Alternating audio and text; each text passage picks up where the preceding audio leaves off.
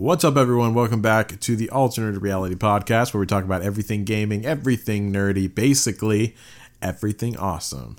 I am your host, T. Brewhammer, and I am here with Muggin this week. What's up, buddy? Yo, I'm back. Yeah, you are, and unfortunately, trading you off, I guess. Hooch is not here this week. Oh, for the past few weeks, it's been like on off. One of you two gets sick with something, kind of thing. Yeah. But you're fine this time. You never got COVID, right? No. Because this week we have Hooch, his wife and child kid are down with COVID. Seems that way. That's right. And we have Chu, whose wife and child and himself are also with COVID. So it's been a very COVID-y time for the people over at the podcast. I got COVID like way back originally. But you said I haven't got it again since. It sucked. It was like, this is how it was. I got the light version of it for sure, and it still sucked. Mm-hmm. You know what I mean? Yeah. So like, that's what makes me very fearful of getting it again, because I don't want to deal with the bad shit. And I heard that if you get it again, like after it's been a while, it can actually affect your system more, because it takes a much longer time for actually like your lungs and things like that to recover, they found out, than they originally thought. Yeah, I heard that as well. Well, don't do that. Yeah, so I'm going to try my hardest not to. Cutting a lot of things out. Got some... Yeah, well, I bumped up to the N95 masks, and a lot of people were like, I didn't really dive into it too much, but like everyone was under the illusion that the K95 masks that they're trying to sell, and kind of pawn off as N95 masks, everyone was like, oh yeah, these are N95 masks. And I was like, oh sweet. And then I come to find out I've been using K95s this whole fucking time. Yeah, well, if it's a KN95, that just means it's made in China. Well, that's what I mean. KN95, but no, it doesn't just mean that. It means that it's not what is it? NS whatever, like NAASS approved or whatever. So it's not just that, or I guess it could be as good, but it's not kept up to the quality standard, at least, or proven by the quality standard. So interesting. KN95s are apparently not as good. Yeah, I know the ones that we have are on the CDC approved brand and version list. So that's my good. wife looked all that crap up. Same for ours. So yeah, same for ours now, because I went online and I ordered them. But yeah. So we're safe, it sounds like. So we're good. Yeah. No COVID for us. Here's the hope. That's the hope. Yeah. But anyways, so we are here for this week for you guys, so don't you worry. Last week we ended up having kind of Hooch and I had a kind of spoiler episode for funsies, because there was like literally no news out. This week we got some more new news, but still not that much. Like I was... before we were going through news cycles, and it was like crazy. Every week there was all of this crazy stuff happening. Yeah. It was actually hard to keep up with. But right now we're in a little bit of a lull, I think. Yeah, I think, you were dealing with, right before Christmas is like that shareholder end of year, like make all the shareholders happy and think that we're going to make a ton of money next year kind of thing. So exactly, you were getting a lot of releases and stuff. Now you're in kind of that, like, all right, everybody bought everything for Christmas. Christmas is over, so nobody's spending any money, so they're kind of holding a lot of stuff back. So it's kind of like, it's more like, oh well, this is how we did last year, and you're fine. These are our plans for next year, but it's not really like a lot of new stuff. So more like updates on stuff you already knew like about, or things like that. But yeah, I was sad I missed the Spider-Man talk, because I wanted to poop all over that movie. Yeah, I mean, I wish that you were with us for that one, especially because we had varying degrees of people enjoying it, right? Like, Hooch loved it. I definitely enjoyed it, but I wasn't in love with it. And then you, it sounded like, just were not a fan. No spoilers. That, right? My thing is, no spoilers.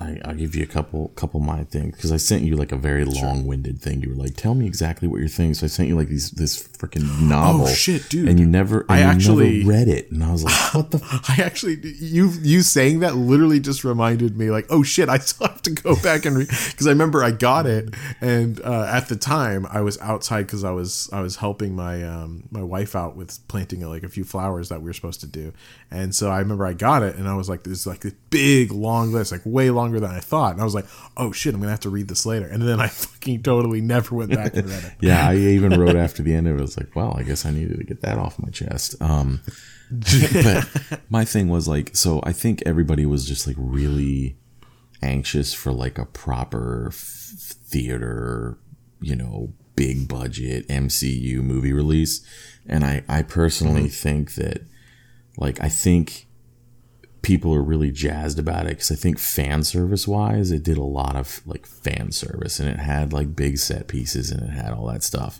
But I think as time goes on, I think that it will be viewed weaker and weaker and weaker as the MCU moves forward, because I personally think that it was like, objectively, it was a bad movie.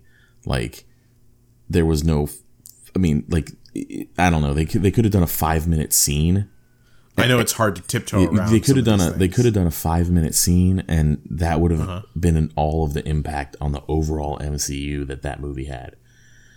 There was character development for Spider-Man specifically, but even that to me was like so drawn out and dragged out just for like the fan service, that I was just like, by the time it was all said and done, I was just like, why did I have like no payoff for watching this movie other than like, ooh, shiny, like things blew up, yay. Right. And but I will say, like, as expected, like Defoe was fantastic as the Goblin, and I was like super stoked to see him back. And then also, I forget the guy's name who plays Doc Ock. I also really liked him, but right. I thought the cameos, some of them were like pretty poorly acted. I didn't think they were up to snuff for like what else was there. And I don't know, overall that was just my feeling, was just like, the impact didn't feel right, and some of the other stuff was kind of a little bit rough around the edges for me. But I think that, over time it will be viewed less well, I guess. I think after this episode, what you and I should do for patrons is the two of us just like continue the recording, and because we weren't able to have a patron cut with Drew because of limitations on the recording software, because Such isn't here.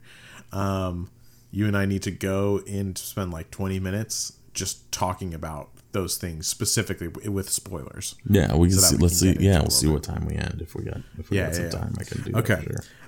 All right. Well, yeah. Let's go ahead and move into the shameless shilling part real quick. Go. So, here we go. Basically, make sure to check out our Patreon area. As we just said, for the patrons, they get a special little patron mini episode, usually set before, but maybe sometimes after.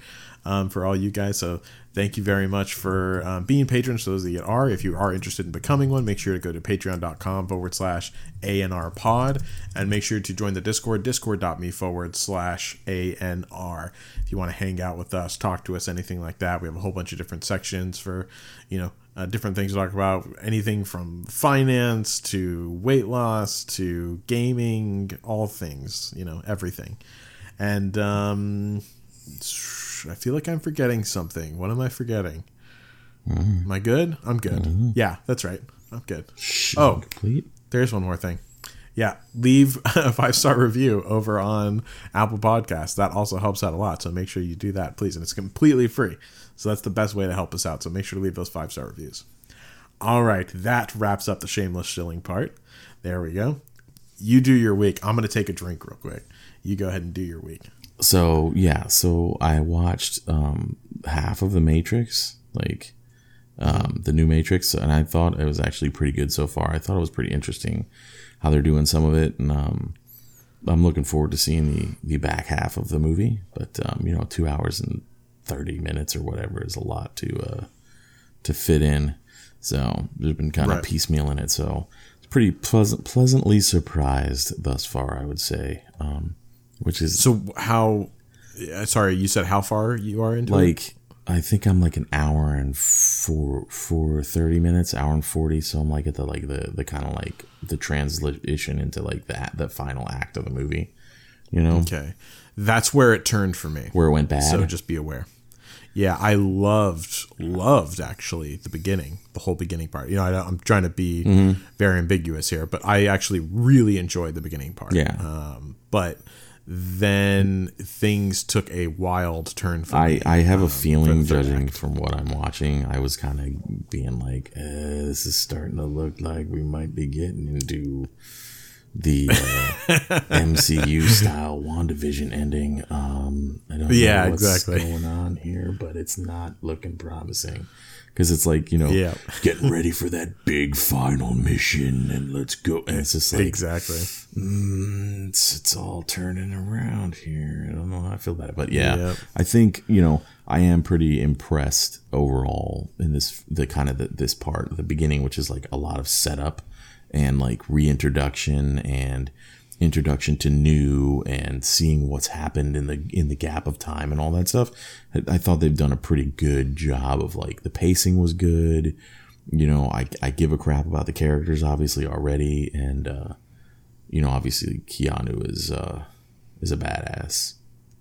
Mm-hmm. So. He I will say like Keanu Reeves, like, you know, up until the last part, which he didn't play it bad. It's just I think the writing for me was not where I wanted it to be. But I will say like he did really well all the way through it. I thought, as far as like his acting and everything like that's concerned. Yeah.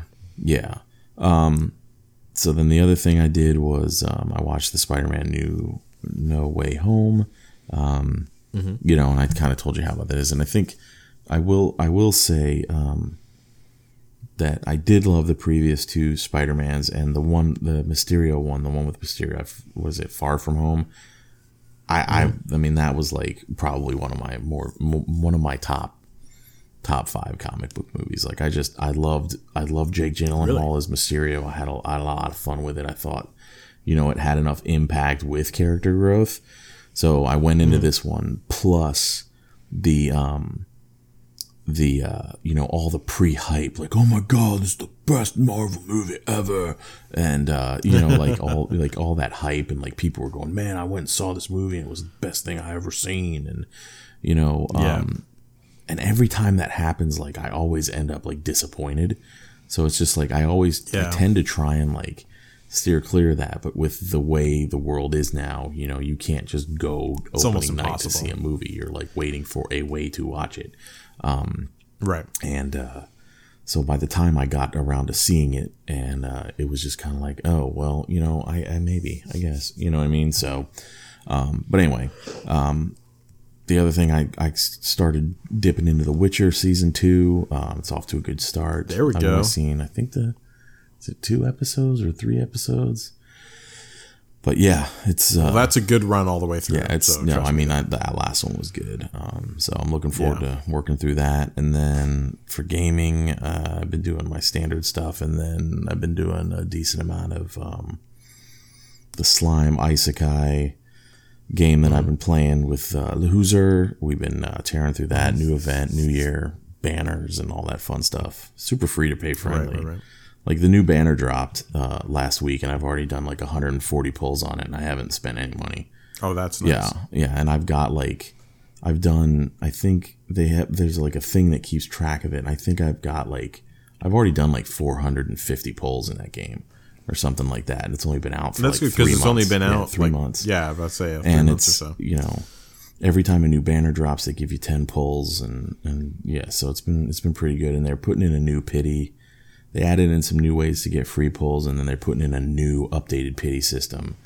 They told us what it was, but they haven't like put it in yet, so just kind of waiting on it. But the day it drops, I get like right now I've already got 2 5-star tickets. I'll be getting through it.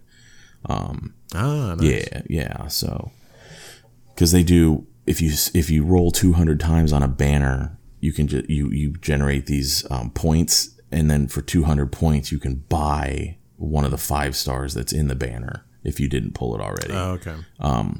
But at the end of that banner, that gets converted into a currency for a store, but that store doesn't really have anything you want to buy, so they're actually putting a 5-star ticket in there. But what they announced was, in the banner, it's 200, right? And you get to pick one of the featured banner characters. They're going to make these tickets only 150, but it gives you a random 5-star out of a less specific pool. But it's like, pick your 5-star for 200 if you get there, but then the 150, every single banner dumps into this. So you pull 10 here, 10 here, right. 10 here, 10 here. It all dumps into this final store, and then for 150, you just get a 5-star pull. So, okay, so gotcha. It's like, and you need dupes. That is good. Anyway, so, you need like 5 dupes of every character to max them out or something like that. So it's just like, yeah, cool. I can do that. So it feels like a little bit of an AFK scenario. Yeah, you're constantly pulling, and then with this, you'll always be generating towards that reward. Because like if you only pull like 150 times before the banner goes away, then you're boned. Now you'll be able to. Right. That all kind of adds up, so that's nice. Yeah. And then I was jonesing for a strategy game, so I fired up Fire Emblem, 3 Houses. So I haven't gotten too far into it, but that game's is nice so far. Fire Emblem games are. If you're looking for a strategy game, I know how to help you out with that. Oh yeah, what's that? Yeah, the Rune King. Oh yeah, I know, but I already have this one. Well, you need to get that one. No, trust me, it's on my very short list of the next game I buy that's full price will be that. But otherwise, I'm just kind of been grabbing some stuff that was on sale. I've had Fire Emblem in my closet, like in my little shelf of shame. I got it not the Black Friday that just happened, but last Black Friday. They put a bunch of games like $27, and that was one of the ones that I scooped up. Like I got that, Mario Maker, Super. What was the other one I got? Super Mario Brothers Deluxe were the 3 games that I picked up for that, and I just haven't had a chance to fire it up, but now I did. Right.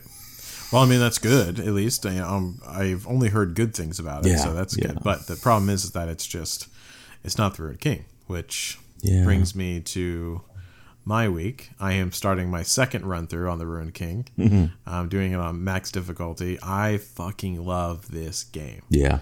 Seriously, it is fucking amazing. It's great it's especially great for people that love that know the lore. But even then, even if you don't know the lore, it's still really, really, really good because it handholds you through the lore. Nice. So it's fine. So you'll understand everything of what's going on. The way that they did the system is really good. It's definitely a new style of a strategy game because it really the system that they have implemented, this lane swapping system. It really redefines a lot of different things that you can do in the game on multiple levels with just this one implementation. Yeah, it reminds me. It reminds me a little bit of. It's just a nice little added touch to that turn-based mechanic. I remember. I don't know if have you played any of the Bravely Default games? No. So Bravely Default did something similar with this Brave Default system where you can. You can do this thing where you go default, and basically your character doesn't act for that round, but then the next round you can make additional actions and they'll be stronger. So it's like a risk reward. Like if you can take the hits from the enemy, then you'll be stronger, and you can default 4 times. And if you default 4 times, then that next turn you'll be able to attack 5 times in a row, and you're stronger. So it's like that little added decision-making point rather than just attack, magic, heal, attack, buff, magic, heal. Where you're just kind of in that turn-based loop. This sounds like, and what I was interested of is it adds that little tick of just over the norm that gives you that extra element that kind of keeps you engaged a lot more. Yeah. So this is that and more, I would say, because by having this system, not only do you have that slight difference and do you have to be and naturally, I would say, makes you more engaged in the fight. But it also adds one thing that I wasn't expecting was that it is a medium to run a whole bunch of different new mechanics for like boss fights and stuff like that. Because the way it works is that they'll apply like you have to have your character has to be in this lane zone, right, in order to actually damage the enemy, or they have to,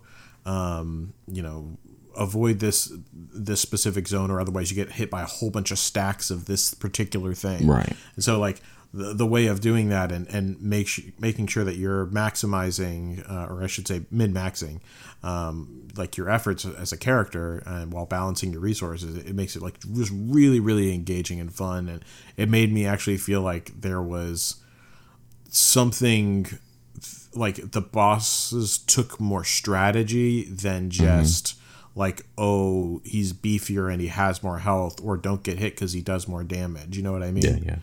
So yeah, it was really, really fucking fun. But yeah, does it make you interested to check out the game that it's kind of based off of, the Battle Chasers Night War at all?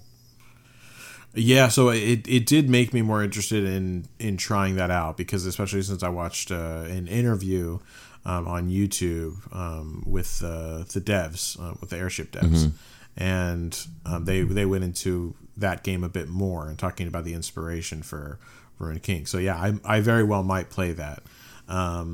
But yeah, right now I'm going through on my Ruined King again on the maximum play. So it's only a step up, and honestly, it's not like it's more difficult for sure, but it's not like unbearably difficult, right, even at its highest level. You know what I mean? Gotcha. Which for me is okay, because I really just want an excuse to play it all again. Nice. But yeah, so did that, nice. And then I did Genshin, of course, doing my Genshin thing.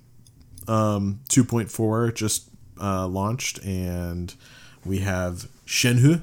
Yeah, is the new character. She's this cryo character, and she's really, really cool. I know we have a few people who are fans of her, like hardcore. One of them even knows Alpha Fire, part of the community. He even owns the Shenhe Discord main, which has like an absurd amount of members to it. So yeah, he's a big fan of that. And yeah, but really good time to get into, every time's a good time to get into Genshin, but like it's especially a good time to get into Genshin now for anyone that hasn't yet. I heard they were giving away like some free polls, right? I mean, the 3rd anniversary or something? Yes and no. They're always kind of giving. Well, the 3rd anniversary is far away. Like they just had the 1st anniversary, or 2nd anniversary. No, 1st anniversary. Yeah, they just had the 1st anniversary not too long ago. Yeah. But regardless, the this, like, they're always doing events that give away, free resources to pull. So, that's all good and well. But it's definitely always a good time to join Genshin, because it's just a fucking amazing game. I know. I keep wanting to get back into it. You really need to. I know. Well, I got the new phone now. So that's another thing that happened while over the break. I finally got a new phone. My wife came home, and she was like, I did something for you, and I just don't know if I can wait until Christmas. And I'm like, look, I'm not gonna be upset, if it's gonna make you happy. Yeah, exactly. Not a kid anymore. She slapped an iPhone 13 in my hand. I was like, yes, boom. Because I was on an 8. I was on an 8 Plus. So yeah.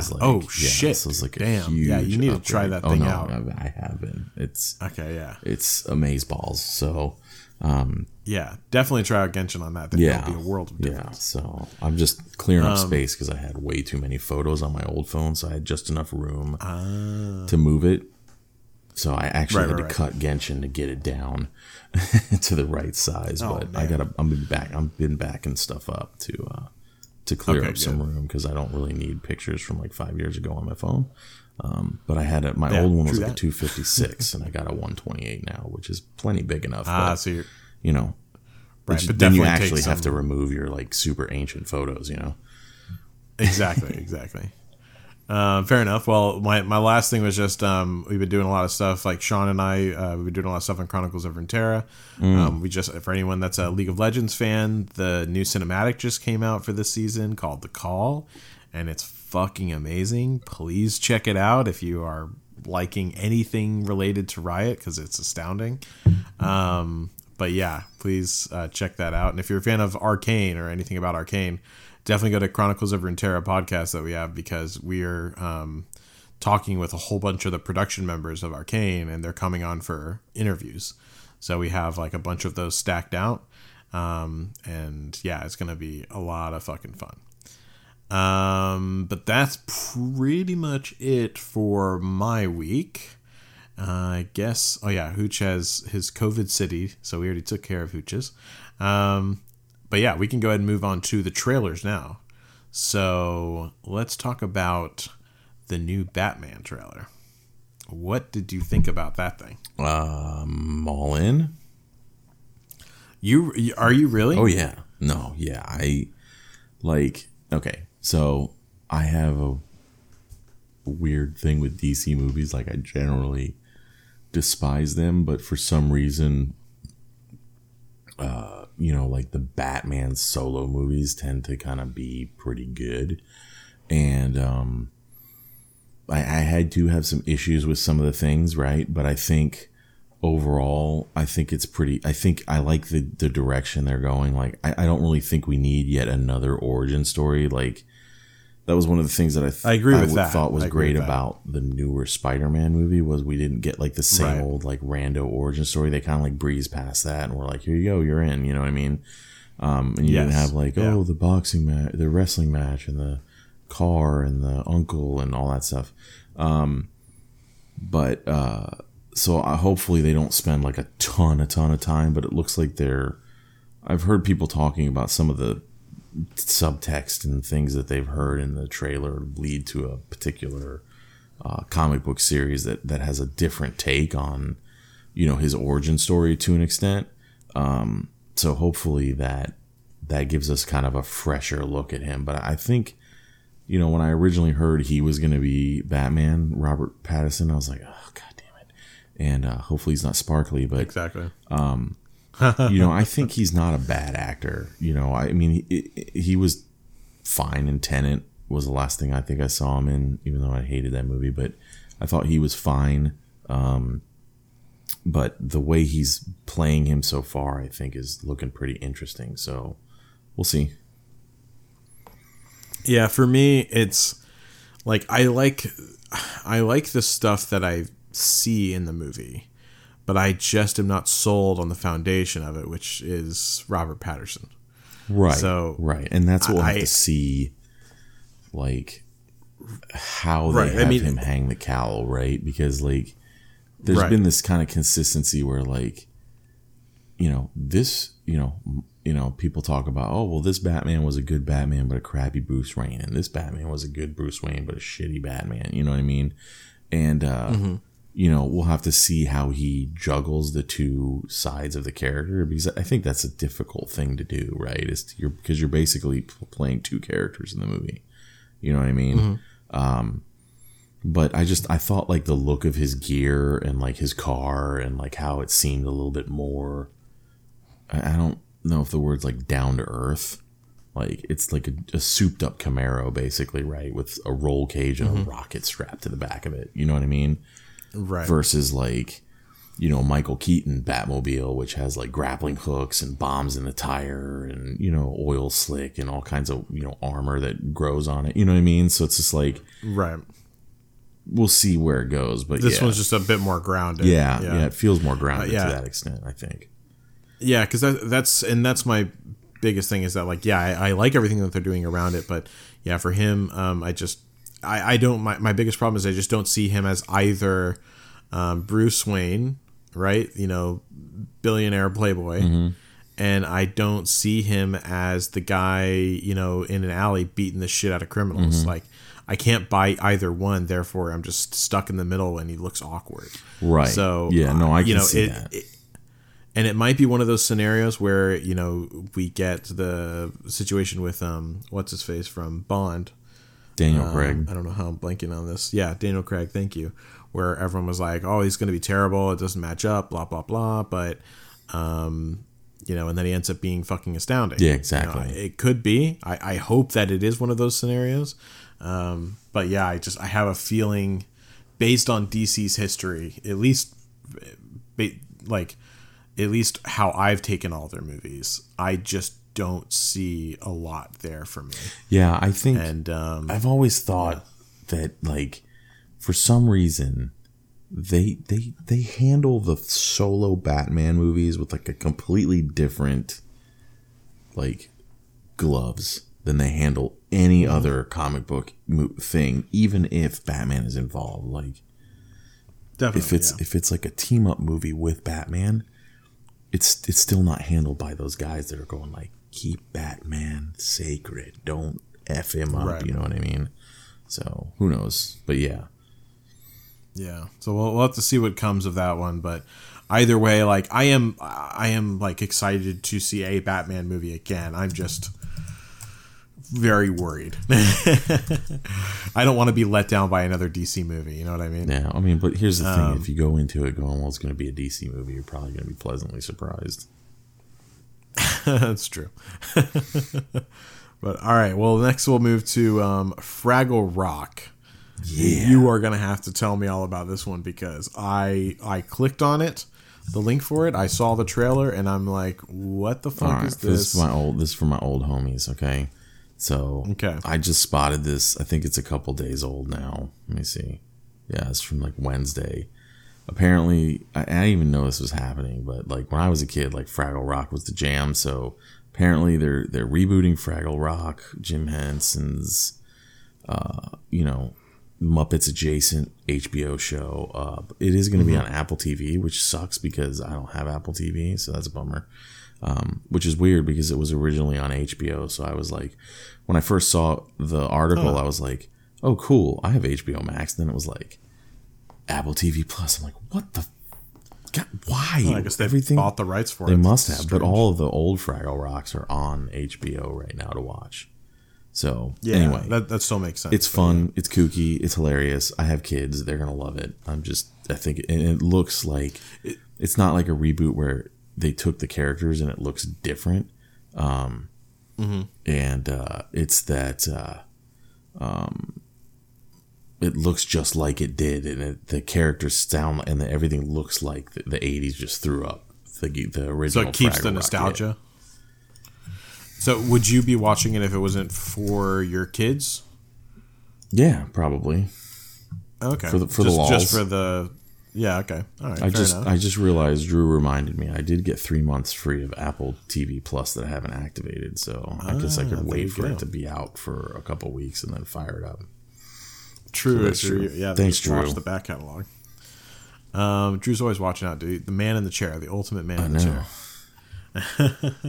All right. Well, let's go ahead and move on to the news now, where we talk about E3 goes virtual again, because last year it was virtual too, right? Yeah, but they were planning this whole time to go back to physical this year, but with Omicron, like, I know in the industry that I'm in, I do product development, and we're seeing a lot of stuff starting to get canceled with Omicron surging. So yeah, they announced that they're going to go virtual because of the Omicron. They're not comfortable, and I think they probably had a lot of companies pull out. I know CES was this week, and I was on a call with a client who was talking about it, and one of our partners was saying that he knew someone that lived in that area that had gone to it just to check it out, and he said it was like a third of the hall was empty compared to what it normally is. Like, none of the Chinese vendors showed up, and then a lot of other companies like didn't make it. So, the trade show season, I think, is looking like it's going to get messed up again, but we'll see. Yeah, I think. I mean, for me, like, it only makes sense for these things to be virtual right now. I just feel like, why would anyone bother? I'm not trying to like shit on anyone that's listening that doesn't wear a mask or anything like that, but it's just like, why risk it right now? You know what I mean? So I'm 100% glad that it's going virtual again, and until like we really have a great handle on everything, I think that it should kind of stay that way, because I don't want any super spreader scenarios coming from any of these. And honestly, I just don't think it needs the physicality there. You know what I mean? Yeah. Like, I feel like a lot of it is just, it's fun for the I don't know how many people go, but that many people having a slightly better time is not worth the potential consequences of it with Omicron. So, well, yeah, and I think Nintendo pulled out of E3 a few years ago, and started the Nintendo Directs, and last year I know that like Sony and Microsoft started to kind of follow in that wake because of all the cancelizations. So one of the things that was always nice about E3 was like you got that huge dump of like all kinds of new stuff, like because it was like that was the big show, so every developer gave you everything they had for the year right then and there, versus like it coming out every couple months. So you actually saw enough to go, okay, well I can kind of go, okay, well they're here, there's at least 5 or 6 games this year, and these are the ones that I'm looking forward to, and you could kind of plan, again, quote unquote, plan out your year, right? So if it goes virtual but then Sony says, well, screw that, we're going to do our own thing, which is kind of what happened last year. And I think Microsoft did the same thing. Like they didn't even present as part of E3. They just did their own, events, and they staggered them so that Sony wasn't stealing Microsoft's thunder and stuff like that. So, some people are like, well, it kind of sucks now because if not everybody's going to be presenting everything all at once, now it's going to get drip fed, or I don't get like my big surge. And I think for content creators like us, I think it's nice to have it spread out because it gives us something to talk about all year. I think for the consumer who's just like, let me know what's coming out this year and I can plan my year accordingly, it's not as fun. But you get the information, like we know what's coming. Like you might not have as great of a day that day, you know what I mean, but you have a better day on other days whenever they have their cool shows. So I think overall it evens out for everyone, and it's definitely much safer. So and I would say at any given moment what's coming out in the next 3 months. Like right now, it's a Google search away. The big hits for the next 3 months. Elden Ring, Pokemon Arceus, God of War, War, New Horizons. Yeah, New Horizons. Horizon Zero Dawn. Yeah, I mean, so it's like that hit list is already there, and it's like, I mean, it's not there today. Not your next hit list for the next 12 months isn't there, but I mean, is it really ever especially with how much stuff's getting pushed around with the exactly. Pushed, canceled, added, like it's I saw somewhere BioWare like has now put in place like new work from home policies for its employees. Yeah. And so I mean it's like it's all changing, constantly. So, Yeah, exactly. And so this is good. I'm glad that is going to be the way it is. So I'm looking forward to it. I still can't wait for the event, so I think it's going to be a great time. But let's go ahead and talk about the next very interesting statistic that we had dropped on us, and that was basically we got the sales numbers from Japan on console sales, and I think the results are surprising, at least to a certain point. So we found out that the Switch actually outsold everything combined, and it wasn't just by a small amount. And Muggin had found this, and whenever he told me, I was shocked. 5.3 million units was the top. That was Switch, and then we have PlayStation 5 at just under 1 million units. Isn't that crazy? I mean, I don't know, like it is and it isn't. So I think the PS5 numbers would have been higher in Japan had PS5s been like readily available. So I think the chip shortage kind of screwed them a little bit. But at the same time, like Nintendo still pumps out hardware. I mean, they did release a new console this year, and it is selling out, but it's not selling out more than the original Switch did when it launched and broke all the sales numbers. I mean, if you look at the way Nintendo sells consoles, especially their handheld market, like the 3DS was the biggest selling console ever. You know what I mean? It's sold tons. The Game Boy family has sold more consoles than any other family ever. You know what I mean? And since the Switch kind of straddles the home console and the handheld market, like that's a pretty that it actually increased its increase its reach, and because I think also the Switch is home to a lot of like very like what I would call like quote unquote like chill games.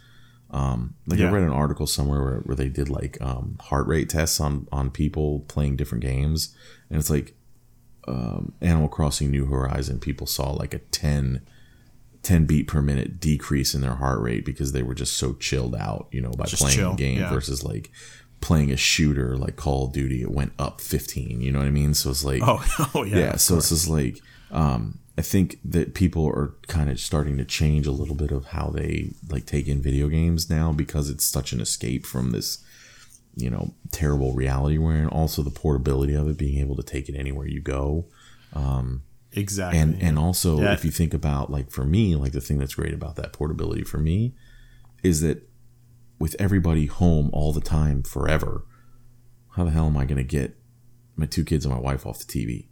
You know what I mean? Even with 2 TVs, I'm still fighting for a screen. So it's like, cool, just pop my Switch off and sit down on the Pop-A-Zon and play some Switch, you know what I mean? And not have to worry about that. So I think that helps. And the games that have come out are all been top notch. But the PS5 is holding pretty strong even where it's at, because it's at just under 1 million, and then the third place is the PlayStation 4 with 100,000. So I mean, 5.3 million to 1 million to 100,000 is it's a pretty big drop. Things in that bucket. Right, but I am also surprised that both the PlayStation 4 and PlayStation 5 outsold the Xbox Series X and S. It looks like. Yeah, I'm not such surprised. A degree. Well, see, I'm not surprised because the Xbox does terrible in Japan. It never has sold well over there. That is true, because this is specifically. I think Japan, if you see U.S. numbers, I would venture a guess that the PS5 and the Xbox Series XS is a lot closer together. Much closer. I would bet you that the Switch still outsold them by a large margin. But sure. I don't know if it would be this big of a gap. Yeah, I don't think it would be, but I do think that it would definitely win fairly handedly. I mean, they sold 30,000 Nintendo 3DSs, and that system was discontinued before 2021, I believe. Yeah. So. Yeah, exactly. And, for me, it's just, I think I have always preached, mobile gaming. I know that it can be a bit of a landmine for certain types of people. But, I feel like there's nothing as useful than portability in gaming these days. And so the Switch, although not quite as convenient as a phone, it's definitely like I have times all the time where I'm like, oh man, I wish this was on Switch, just because I want to take it and play it, in a portable fashion for whatever reason. I just bought The Witcher 3 on Switch. Yeah, I mean, I'm probably going to do the same. I've had it on my PC for years and just never sat down to really like dig into it. Every time I kind of get into it, I'm just like pulled in other ways. But it's like, so I picked it up on the Switch. I'll get around to it, but I know I'll play it on there. You know what I mean? Yeah, I mean that's the thing. It was actually like whenever, so I got Ruined King on PlayStation, right? But about 4 days in, I was like, "Fuck! I wish I would have bought it on Switch. I would have taken the slightly degraded graphics and played it on the Switch if I could play it portably, right? Because I was like, oh, there's so much more time that I could have gotten out of this. And then even for like you mentioned, it's funny that you mentioned The Witcher, because although I have already played that on PlayStation, I have been wanting to replay it. And I actually am thinking of getting it on, like paying for it again to get it on Switch, because I just want the portability factor. So for me, the portability factor is honestly something that I realize just can't be beaten.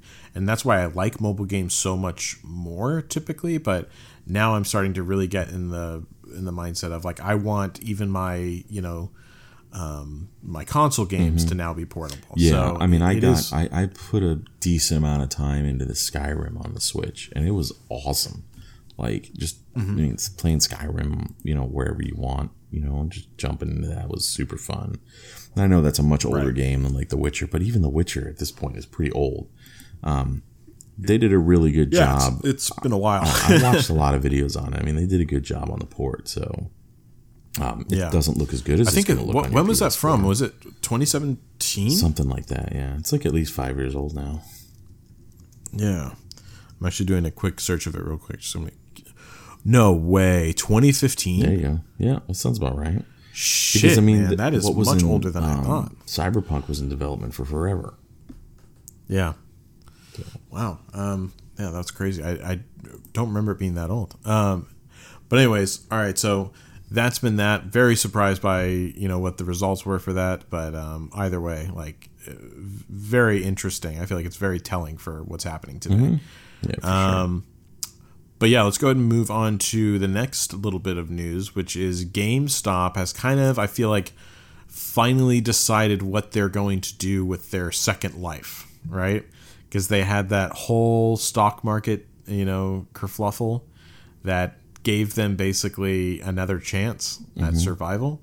And they've been figuring out what to do with it. And it sounds like now they're going to invest heavily into the crypto and NFT space.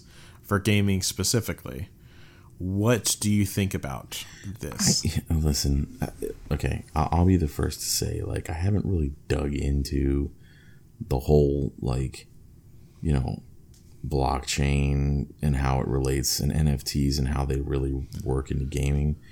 But I do have a basic understanding of, the blockchain, cryptocurrency, and all that stuff. And I know enough about NFTs to know that those things are just such a colossal scam.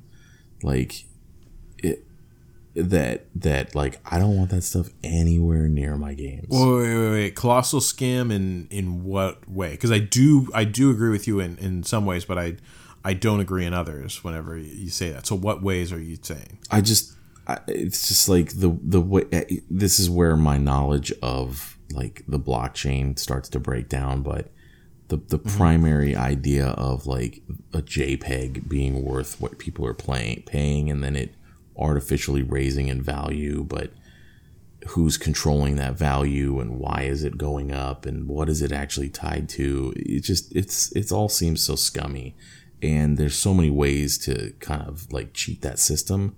It just just feels scummy. I don't know. Although, so I definitely agree with you that there is a lot of ways to kind of cheat the system, and there isn't as much inherent value, right? Because like I look at it as kind of like a digital collector card, right? Like it's you buy this collector card and you own it, and you can sell it for it might gain value over time, it might lose value over time, right? But you own the ability to sell it, and I think that is certainly cool as a collector's idea. I think it's not a great idea to be like, this is going to be like my moneymaker, right? Because it's all a big fucking gamble. So you have to be really careful. But I definitely don't think that there's anything wrong with inherently being attracted to investing in some NFTs. Yeah, I feel like the difference is that like, if I have a first edition Charizard card, I have a physical item that has real world value that I own. The gap of physicality is your issue. Like if you look at, this kind of bleeds into another thing that we're going to talk about. We might as well bring it up now. Konami is releasing some NFTs for Castlevania's anniversary, which is just like, God, don't do this. But in their information on the NFT, it literally says you do not own the intellectual property rights for the image that you just purchased. You cannot sell it. You do not own the rights. You can transfer the NFT that is connected to the image, like the it's whatever in the blockchain, but the image itself is owned. The NFT's image is still owned by Konami. So it's just like you're not even buying the collectible part of it. You're literally not buying that. You have no. You still are in a way, but yeah, it's you don't. Well, no. If I go buy a Jackson Pollock painting, like if I go buy a painting by Jackson Pollock, I own that painting. If I have if I buy it reputably through an art dealer that's reputable, that's my painting. If I want to paint on top of that painting, that's my freaking painting. If I want to go sell that painting, that's my painting. If I want to take a picture of that painting and post it on my Instagram and say this is the painting I just bought, cool. There was even some weird language in there about you can't post an image of it anywhere else, but you can say that you bought it and link back to it. It's just like, what? Like I mean, if you ever find an NFT that you're not able to resell, then that's an issue. But I believe you are able to resell. You can, but it's just there's all kinds of things on it, and it's like I love the articles are just like, or you just right click it. Yeah, well, that's the thing is that like there is a gap of like all of this is missing the physicality of owning something, right? But that's like the leap that anyone, including myself, has to like get over if you're thinking about doing anything in this space. Yeah, I mean, here's the thing. And I have a hard time with it too because it's still strange to me as well. I mean, the stupidity of it is that you can be totally against it and still buy one and make a butt ton of money off of it if you buy the right one. Right, you know what exactly. I mean? So it's just like I understand. Like that's the thing is that like in reality with the NFTs, like I mean, at the end of the day, you own a collector's edition. Whether you think it's silly that you own it or not, because you can always get that picture, right? Unofficially get that picture. That's 100% correct. Like I think that there is a silliness to this all, but at the end of the day, you still own a official or adjacently official copy, basically, that you're selling in a digital space. Yeah. So I get that it's all fucking weird, and for a lot of people, I don't think it will ever really mesh up. Understandably so. Because it is such a fucking strange space. But yeah, either way, like this is, I feel like no matter what, this is kind of the future, because everything's kind of going in this direction now. So it's an unfortunate world that you might have to live in. Yeah, I mean, listen, like I said, I mean, it is what it is, right? Like it's gonna be what it's gonna be. But I still just think like when you look at it in the overall scheme of things, it's just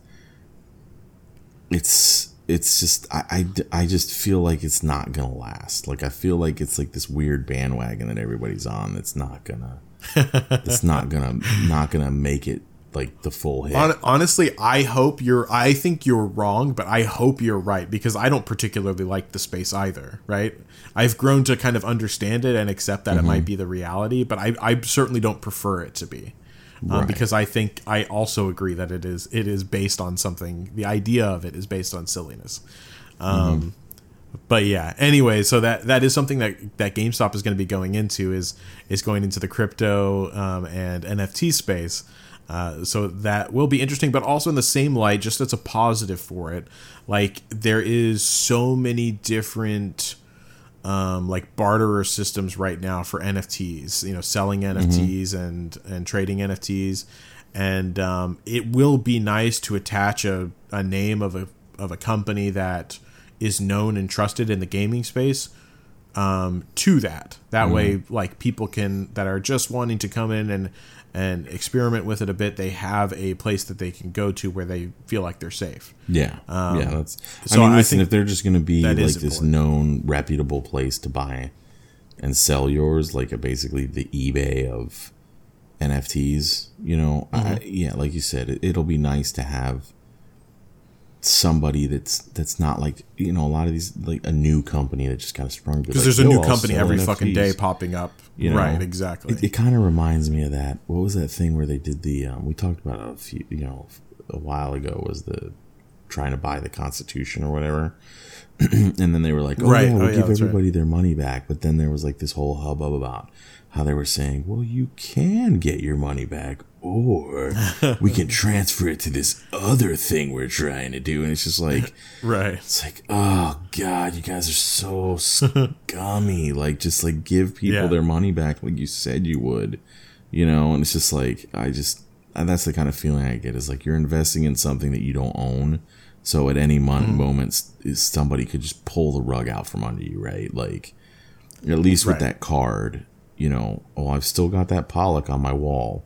You know what I mean? Or you know what I mean? So that's just kind of where I get like kind of weirded out by the whole thing. Is just like, I think that the best entry point as far as thought process of NFT. This isn't necessarily for you, because I know that you get this part, but like for anyone listening right now, is just like you got to kind of think of it as a digital trading card. and just believe that it works, and like that you have some level of ownership on it. That's the strange part.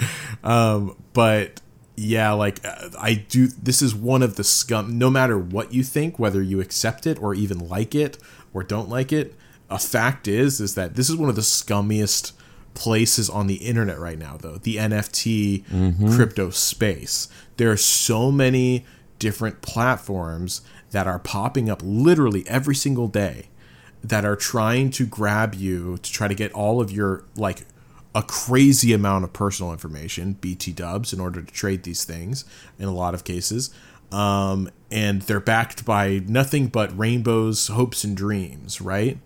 And you have tons of people trying to sell you on the idea of, like, if you go on TikTok, oh my God, it's a fucking night. Every single thing is a fucking advertisement, basically, of like, I know how to sell crypto, or I know how to trade NFTs. Make sure to follow my channel. Like, everyone's trying to get, like, sell you something, basically, in the NFT crypto space. And it feels incredibly predatory. Yeah.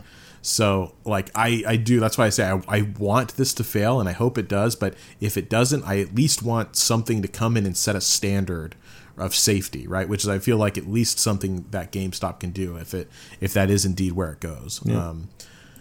So yeah, but anyways, let's go and move on to the next topic, which is Pixar. So Pixar, the movie Turning Red, is going straight to Disney Plus. Now, this was particularly interesting, as you said, Muggin.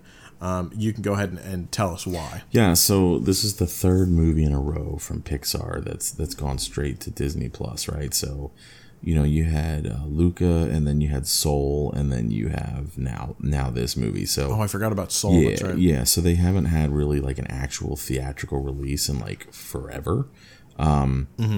So, you know, the next big one that they've got lined up right now is what's it called? Lightyear. So the next movie that they're releasing is Lightyear. So everyone's kind of going, well, is that going to be their return to cinema, or are they just going to be kind of like the in-house Disney Plus exclusive movie brand? You know what I mean? Right. So that's kind of what people are trying to figure out right now, is like, what's next? But, you know, as someone, where do you want them to go with that? What's your take on it? I mean, in my perfect world, if I'm being totally honest, every movie from everybody would be available same day streaming as it is in theaters, and this whole like concept of theater exclusivity would just go away, because honestly, like, it doesn't bring any value to the consumer to have any kind of exclusivity to a theater. Listen, if you want to go see it in a theater and have a theater experience, cool. If I want to sit at home drinking a beer, and when I have to pee, I can pause it. That's what I want to do. Do you know what I mean? Yeah. Why are we, like, it worked fine. Why are we being forced to choose between two different distribution methods anymore? Like, the whole idea of it seems so ancient to me at this point. I mean, like, look, we just got done talking about people buying and selling JPEGs. Like, why can't I get it? Right. Can't I legitimately pay $30 to see a movie at my house instead of paying $30 to see it in a theater? Like, and I don't, like, my big thing is I still don't understand how this even happened, because, like, the streaming services held all the cards, and like these movie theaters started screaming at them, and the streaming companies could have been like, well, cool, I'll only put my thing on this platform. And then now what are you going to do? Like, oh, you mean you're going to tell me, Disney, who owns Disney movies, Pixar, Marvel, and Star Wars, that you're not going to show my movies? Well, cool, this other movie theater will. So have fun going out of business. Do you know what I mean? It was so stupid. But yeah, I think the big thing is of why they're going back to the theater releases is more because there's a universal, how should I say, there's no gate to it. Like with all of these other streaming services, for a lot of them, you have to be members, right? And then you have to pay on top. Like Disney is a good example of this. Like you have to be a member, right? So you pay for that already, and then you also have to pay for the movie on top of it. Where if you're in a theater, you don't need to do any of that, and you can just see it. So it cuts your costs quite a bit, depending on, you know, theater costs as far as like food and shit like that are crazy. I mean, my thing is, I'm not asking for the theater experience to go away. What I'm saying is just let it be both with it. Yeah. Like, and then, I think in my opinion, everybody wins in that scenario because you cover all the bases. Like there's no like you talking about. There's no viewer left behind, right? There's no dollars left on the table because there's still look, Spider-Man did it. It made a big chunk of money, but is the next movie going to do that too? Like maybe not, Right. So, just because one did well doesn't mean the rest of them are going to. Yeah, exactly. So one obviously had a lot going for it, a lot more so than the average. Yeah. So I think, I wish it would maintain that kind of.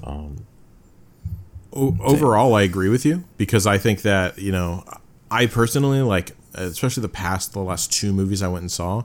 I am now officially pretty much done with theaters. I am fucking sick of dealing with people talking and shit, being loud and ridiculous, and also even worse, like the fucking waiters at these theaters fucking walking around with no masks and like coming up near my face and breathing and shit. Like I've yelled at two different waiters at two different theaters now over the past 3 weeks, because like one fucking came around right behind me and like was so close that I could literally feel his breath on my ear. And I was like, what the fuck, dude? Like, don't do that shit. It's a hard pass. And he's not wearing a mask. And then I have another one that's like talking to me, right? And I have a mask on and he comes right. He's not wearing a mask and he's taking my order and he didn't hear something. So he comes right in front of my face, like 3 inches, and asks a question. I'm like, dude, fucking back off. Like, what the hell? So, like, I'm pretty much done with... So, I want all of my movies to be at home now. I know that is slightly selfish, but I do think that there is... Like, it's a reasonable request in this day and age, considering what's happening in the world. I think that that's fair. Yeah, and I don't think in the long run that any of these movie companies lose any money from this. Do you know what I mean? Think that there needs to be renegotiation. I think the problem is, I think the bigger problem is, and I don't want to dwell on this too long because we got some other stuff to go to, but I think the bigger thing is it's really easy to go, hey, Spider-Man made this much money. Yeah. It's a lot harder to tell you how much Matrix Revolutions actually generated because it's on, HBO Max and in theaters. So it's quote unquote box office might not be that great, but, none of these streaming services are really releasing the number of views they're getting. So, listen, if The Matrix got watched 65 million times on HBO Max, you made some money. You know what I mean? Right. Like people paid for that service and watched that movie. Therefore, part of the dollars for that service go to that movie. Do you know what I mean? Right. And it's just like anything else. Like, They have to understand the monetization structure and how they determine that movie made money. And then there's also the whole like premiere, like we're like on Disney, and Disney does both, which I think is a smart move. Like the Pixar movies are all free, okay, and then the Disney movies like Jungle Cruise was $20, and the Cruella movie was $20, right? And then X amount of days later, 45 days later, they become free. Just like a movie comes out in the theater. Yeah. And then 45 days later, it's on Disney Plus for free.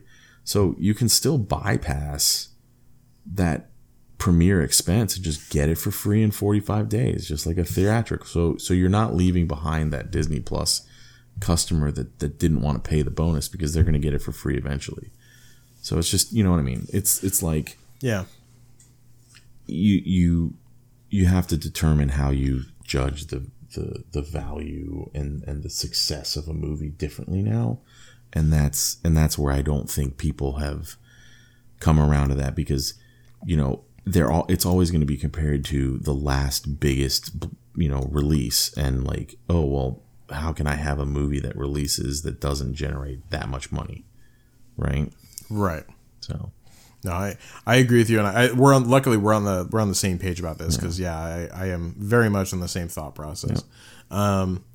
But yeah, let's go ahead and move on to gaming now. So we only have a few things here, but the first one is especially great. So this one is the about Pokemon Legends Arceus, or I don't remember, Arceus, or what did you call it? Arceus. Arceus. Arceus. I think it's Arceus, but I'm not sure. I have to watch this trailer again and see if the guy actually says it, like in Japanese. Says the name, but I don't know if if they call it Arceus in the Japanese trailer.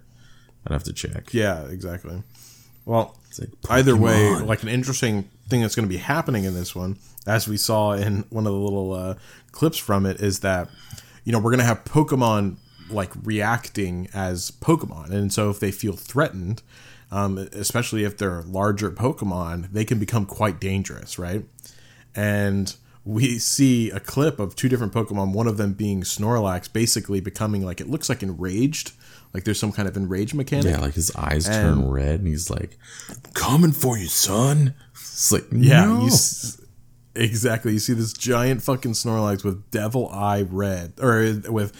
red eyes, literally fucking getting up and running after you. I mean, that's a fucking nightmare right there. And Snorlax is my favorite Pokemon, and even I'm like, oh and shit, huge. get out like of his he's huge. Yeah.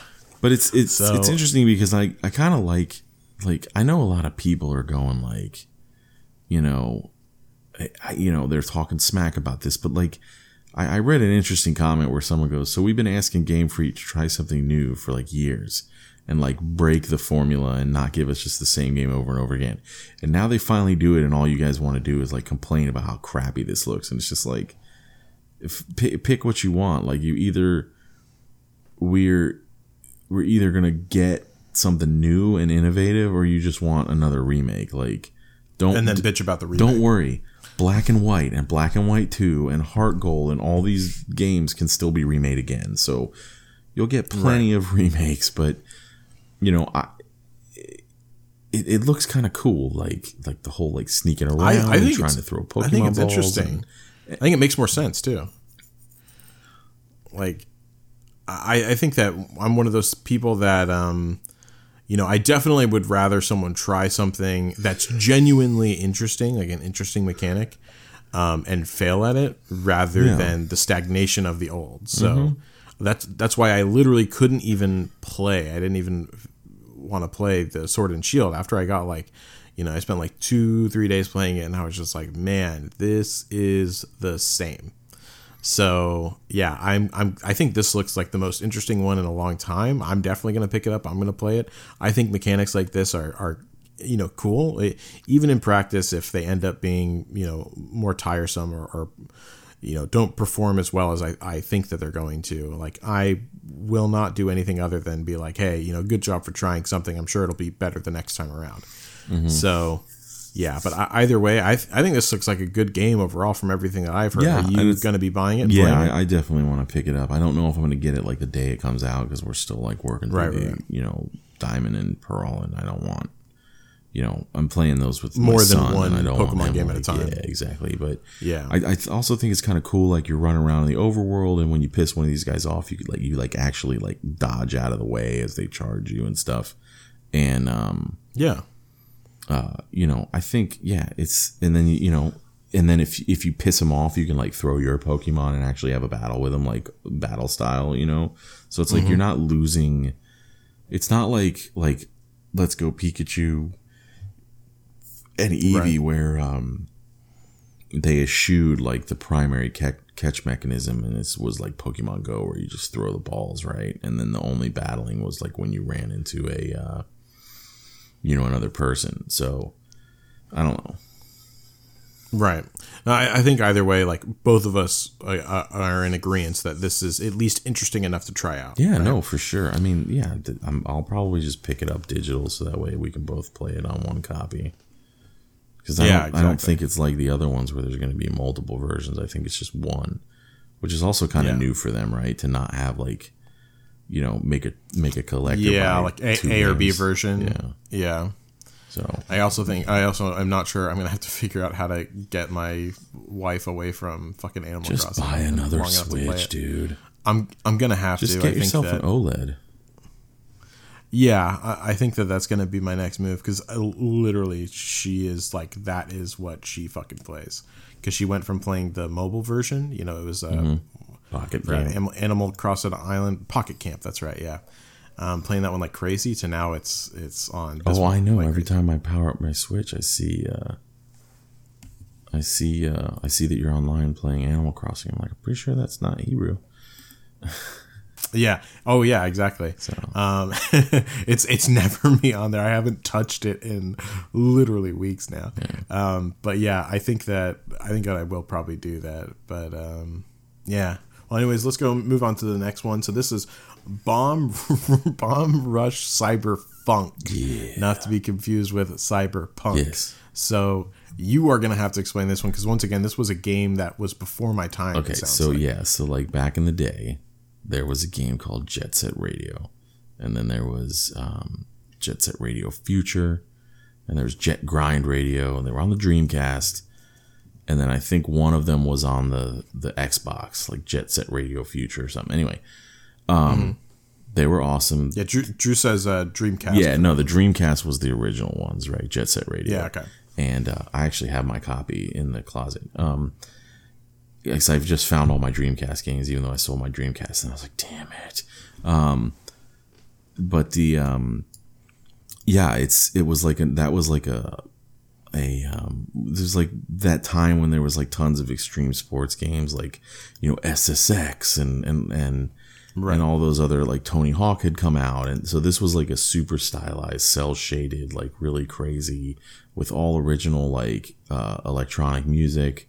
From some pretty good musicians, and you basically rollerbladed around and like tag shit with spray paint, and that was like the game, and you did all kinds of crazy tricks. So this, and then as the game progressed, it kind of got more into the tricks and less into the spray painting, like with Jet Set Radio Future. But this one is like seems to be basically like a spiritual successor to JSR Future, but they also right. You can do rollerblading, skateboarding, or BMX biking, and it just looks like super fast pace, super neon, like chill tunes, wrecking house. So I think it looks really. I'm not gonna lie, this is the first game in a long time that like, definitely isn't like my typical type of game, but it looks so bananas that like I actually think I might pick it up. It's like one of those games where like it's like it doesn't have to be serious. You just play it for some fun. You play it for 15 minutes, you play it for 30 minutes, you put it down.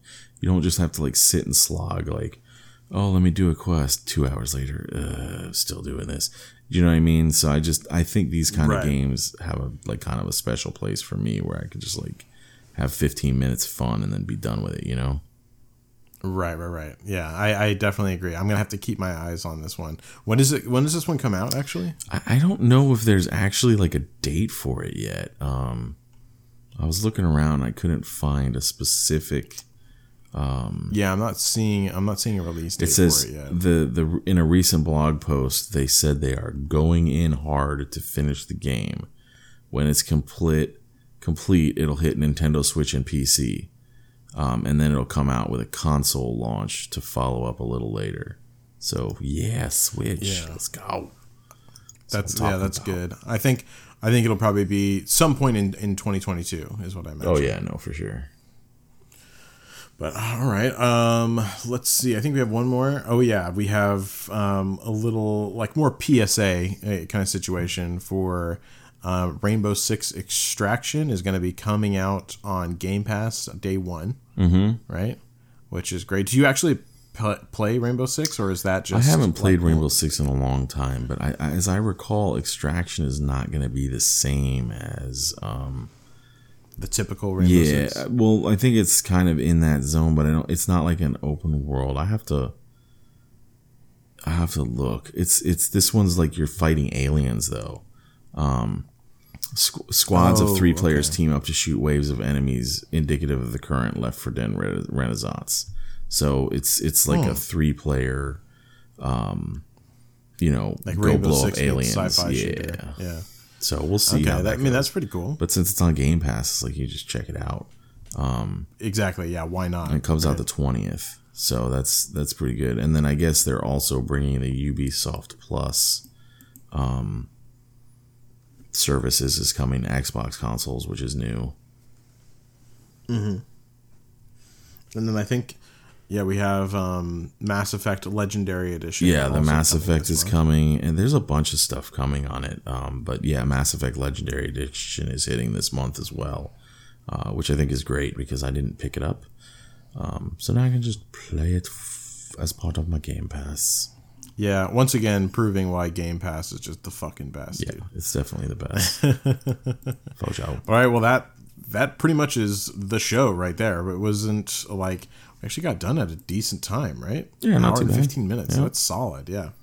All right, well, yeah, that pretty much wraps it up for this week, guys. So thank you all so much for tuning in. Next week, we should have the whole gang back here, as per usual. Yeah, hopefully it'll be more news now that we've gotten through that like first week, like New Year lull. I have a feeling that we're going to start to kind of see the news cycle pick back up again. We also have like a bunch of new releases coming in the next 30 days, so we'll be able to talk about new games that we're playing and stuff, which will be nice. Exactly. Yeah, it's definitely been light on the news and gaming. But anyways, yeah, so that's pretty much it. Thank you all so much for listening. We really appreciate it, of course. Make sure to hop on over to the Patreon to check out all the perks that we have there, patreon.com/ANR pod. Join the Discord, discord.me/ANR. And then, of course, leave those 5-star reviews on Apple Podcast.